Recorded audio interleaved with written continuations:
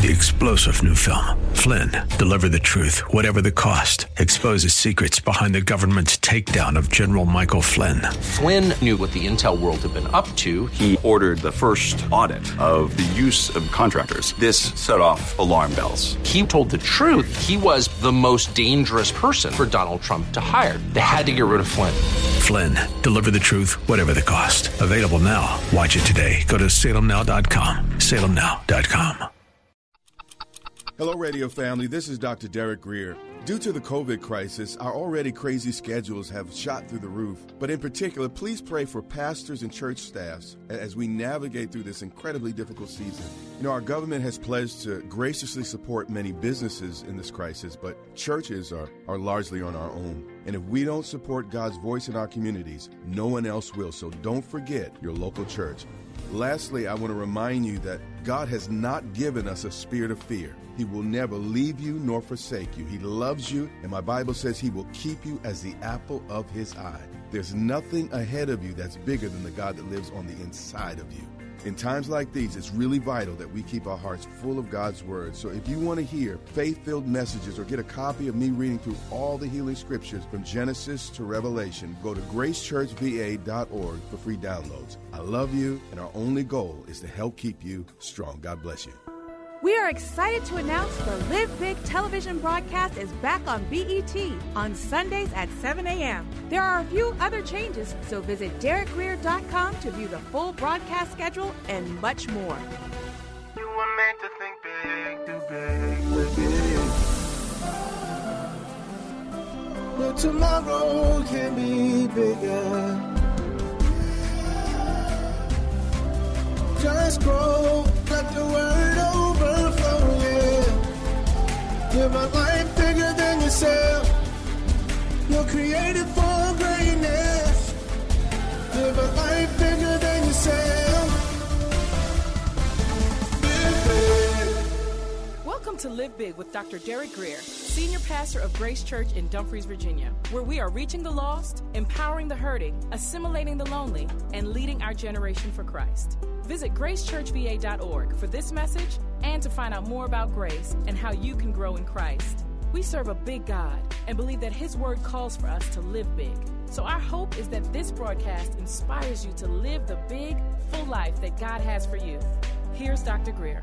Amen. Luke chapter 16 and verse 19.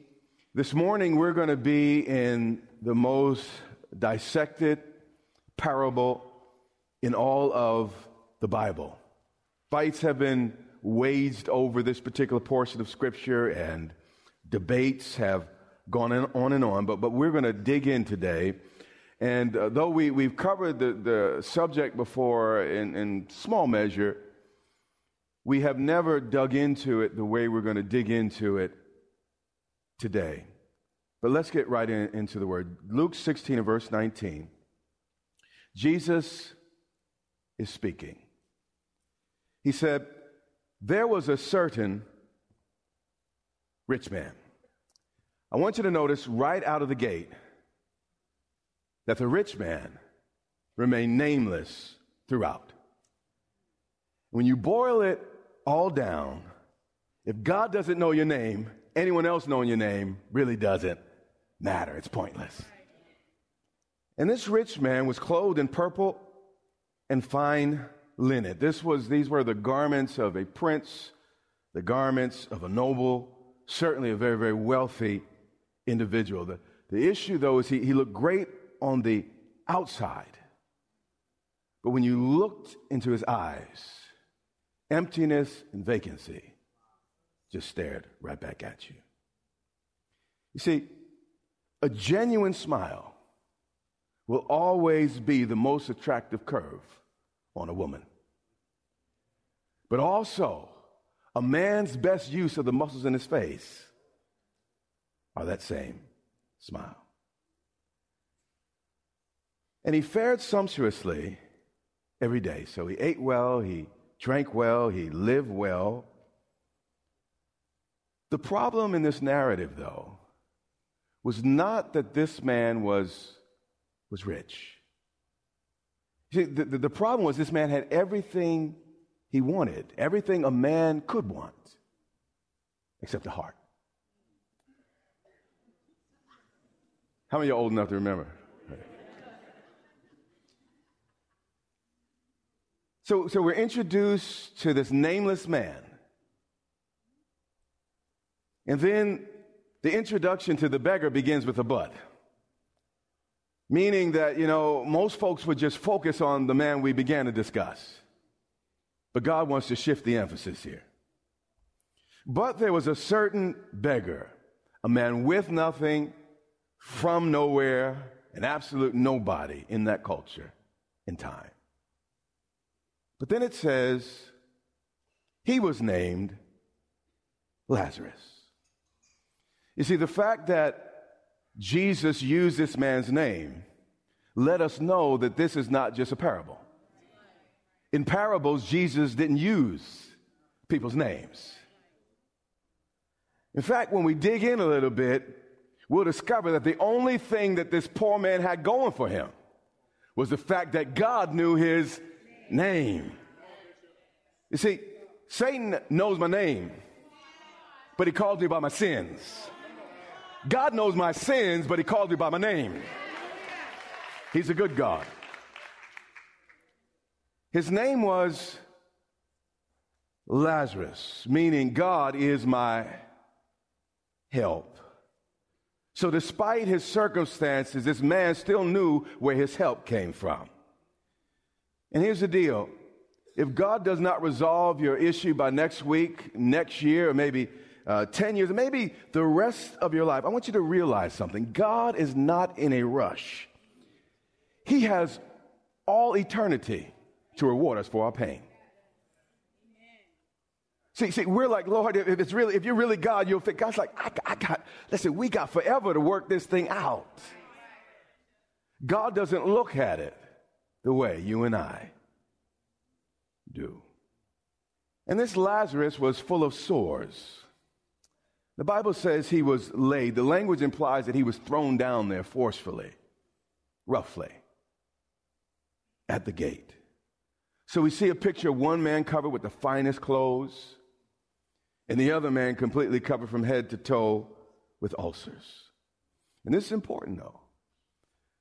The thrust and point of this parable is not that every poor person is going to heaven. And it's not that every rich person is necessarily going to hell.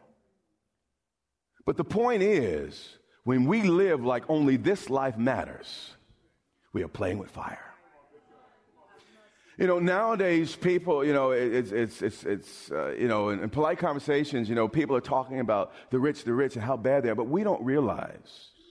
I have had the privilege of traveling around the globe. And some of the most poor people in the United States of America don't compare to the real poor in the world. By the world standards, see, God looks at 7 billion people. We look at America. And when he looks at all of us, we're rich. So if God hates the rich, all of us are in trouble. You say, well, I'm not rich. Well, you know what? You got out of your house and you were able to walk down a sidewalk. I know some place there ain't no sidewalk. I know places where street lights don't come on. I know places where you can have a Mercedes, but there's a dirt road you're going to take to get to your house. I know some places where yes, they do have toilets and the rest, but the water don't come on for 3 or 4 days at a time. So I know you think you from the hood.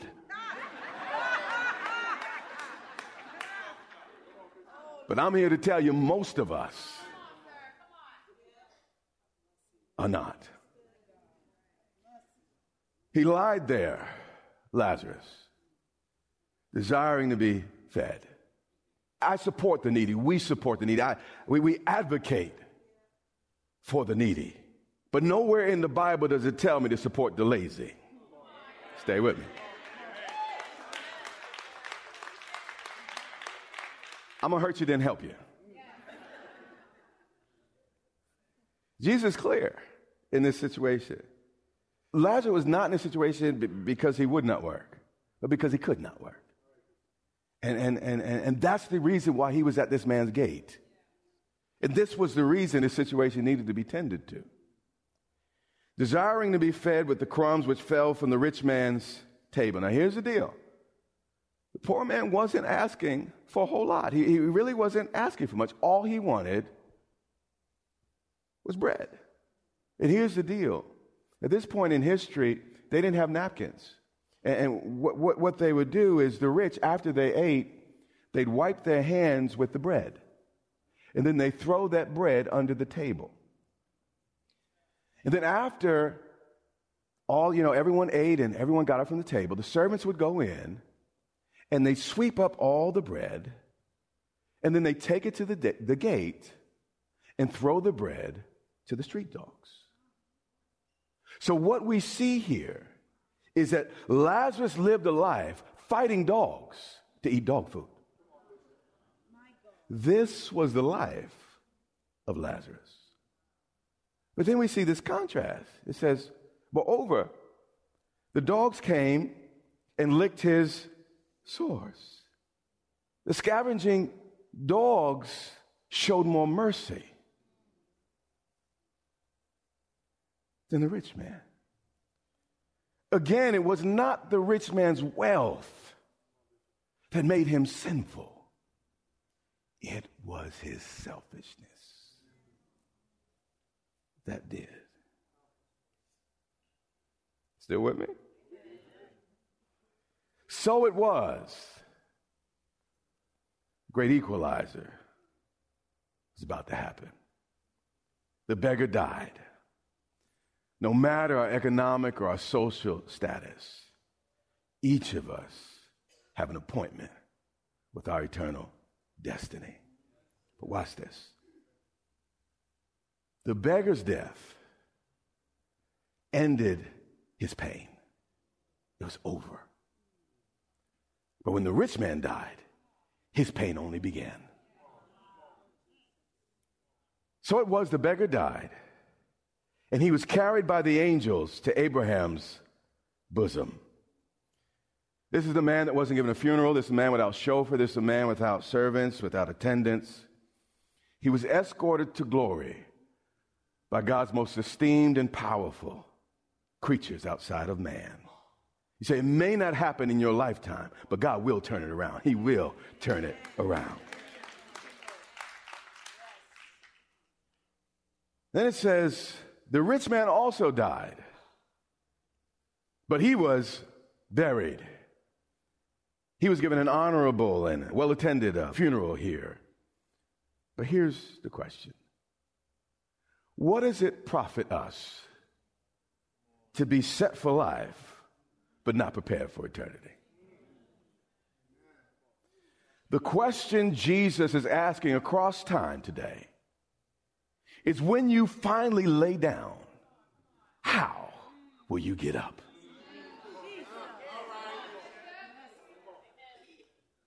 Verse 23, the controversy begins. And being in torment in Hades or hell. Does anyone other than myself think that maybe Jesus might just know a little bit about what he's talking about? Maybe the guy who came from heaven down might have an idea about what goes on beyond what our senses can see, smell, taste, or hear.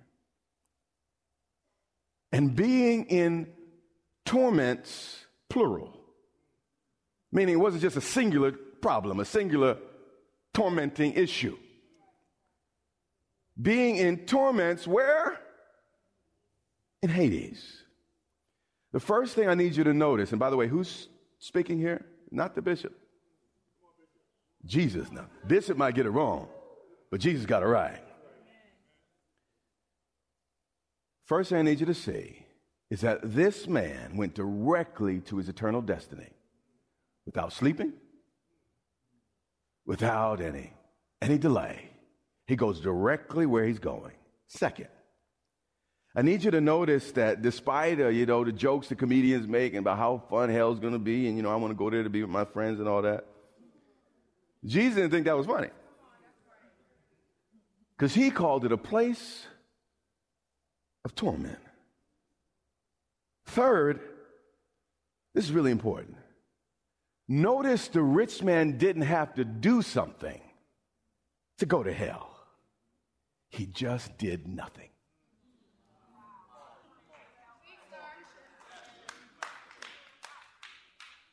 You don't have to do anything special to go straight to hell.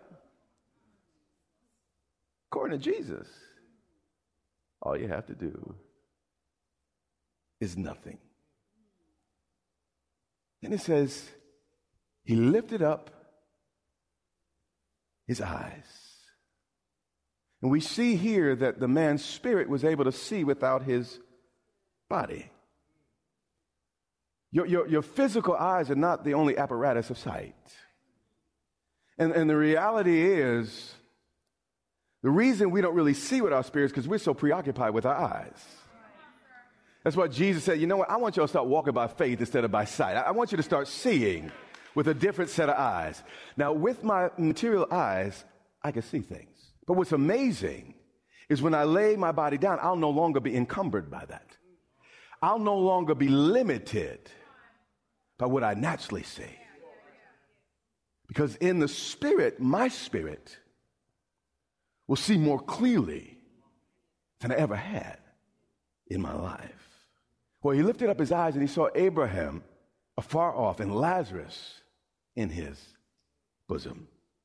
The rich man here was not only self-conscious, but self-aware.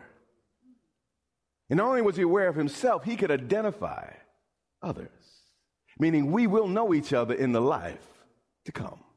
And without pressing the details of this parable too hard, what Jesus is saying is that death has two realms, a place of punishment and a place of reward.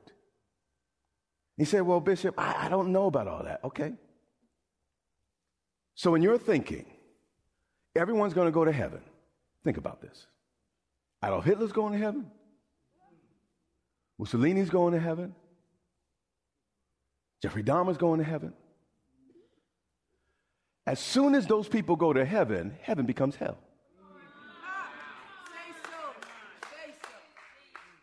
Okay, wait. You say, well, no. God will let everybody in, but everybody will be good against their will.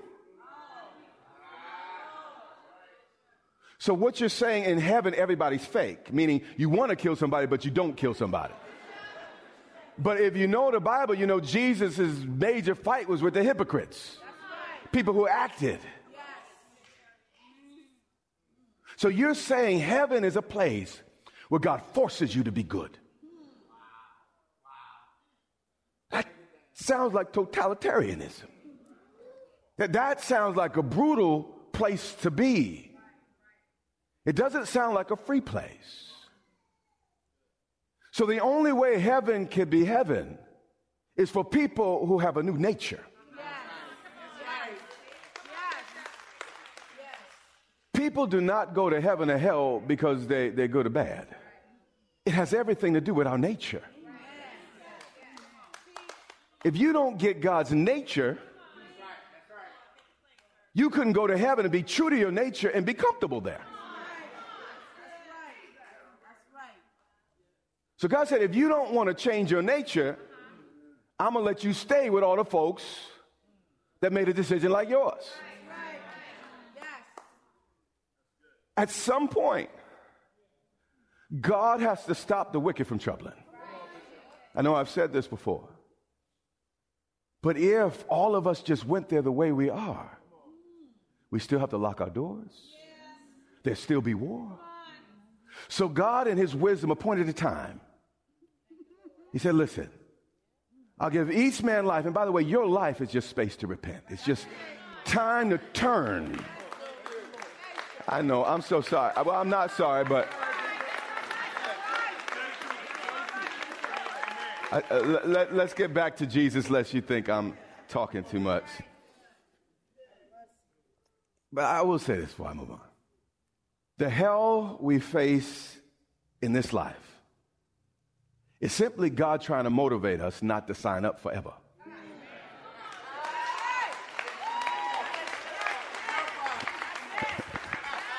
The hell you go through in your life is a gift. Imagine if everything was wonderful. You wouldn't know you need a change. We say, I'm going to let you experience just a little bit of that, because when you feel it, I want you to turn to me. And if you turn to me, I can snatch you from that thing. So all that hell you're complaining about is a gift. And the last thing we want to do is make it permanent.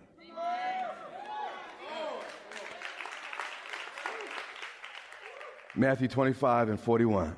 Before you get the wrong impression about God, may I show you something else that Jesus said? He said,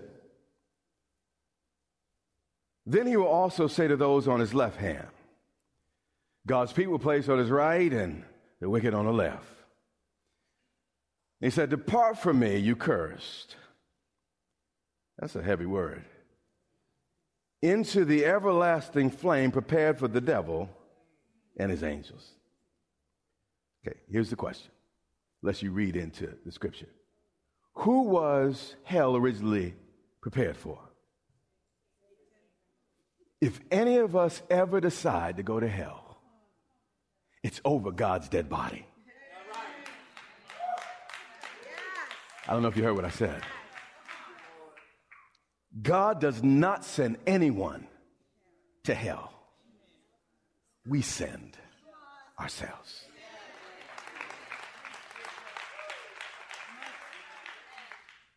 Luke 16:24. Then the rich man cried and said, Father Abraham, have mercy on me. He got all religious and everything. And at first it would seem like he had a change of heart until we read what he said next. He said, send Lazarus that he may dip the tip of his finger in water and cool my tongue. You see, he still treated Lazarus like he was his slave. Like Lazarus was supposed to serve him, and like he was something and Lazarus was nothing, and Lazarus had to occupy his time trying to bless him. He said, send Lazarus, for I am tormented in this flame. The sad thing is he was not sad about his neglect of Lazarus. He was only sad about his own pain. And there's a difference between being sorry you got caught and sad that you did it. Okay, I'm going to hug myself right now.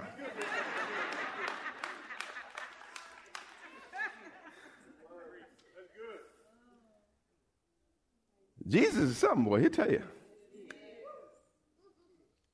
But Abraham said, son, God still loves us. God loves you in hell. But God respects you. And he respects your choice. It is not love for me to make you be with me. To make you act like you love me. That is not freedom. Jesus will not make you fit in his heaven. He will not make you lift up hands when everyone starts to praise and shout. That's tyranny, not love. He said, son, remember, probably the worst part of hell is the fact that we will remember. We'll have all eternity to think about what we did and didn't do in this life. He said, remember that in your lifetime, you received your good things, and likewise, Lazarus, evil things. You see, the rich man's blessings didn't bring him to the Lord. But neither did the poor man's poverty keep him from the Lord. It was not that this rich man had to do everything. This has been Live Big with Dr. Derek Grier, the radio broadcast ministry of Grace Church in Dumfries, Virginia. It is our sincere prayer that you are blessed and empowered to live big. Listen to this message and much more from Dr. Grier for free at gracechurchva.org. We invite you to join Dr. Greer and the Grace Church family here in Dumfries, Virginia, not far from Quantico Marine Base. We would love to meet you and have you join us for worship, teaching, and fellowship every Sunday and Wednesday. Get directions, service times, and much more at gracechurchva.org. That's our time for today. Join us weekdays at this time for the teaching ministry of Dr. Derek Greer. And remember, until next time, live big.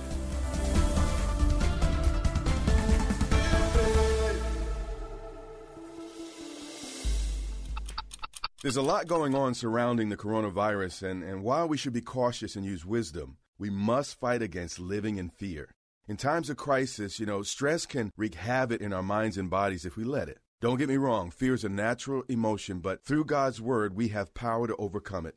1 Peter 5:7 teaches us to give all our worries and cares to Him, because He cares for us. 2 Timothy 1:7 reminds us that God has not given us a spirit of fear, but of power and of love and of a sound mind.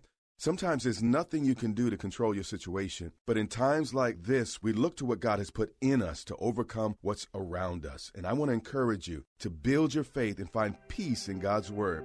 Go to gracechurchva.org to listen to my latest series titled No Fear. Also, get a copy of me reading all of the healing scriptures in the Bible from Genesis to Revelation as a free download. I love you, I'm praying for you, and we will get through this together.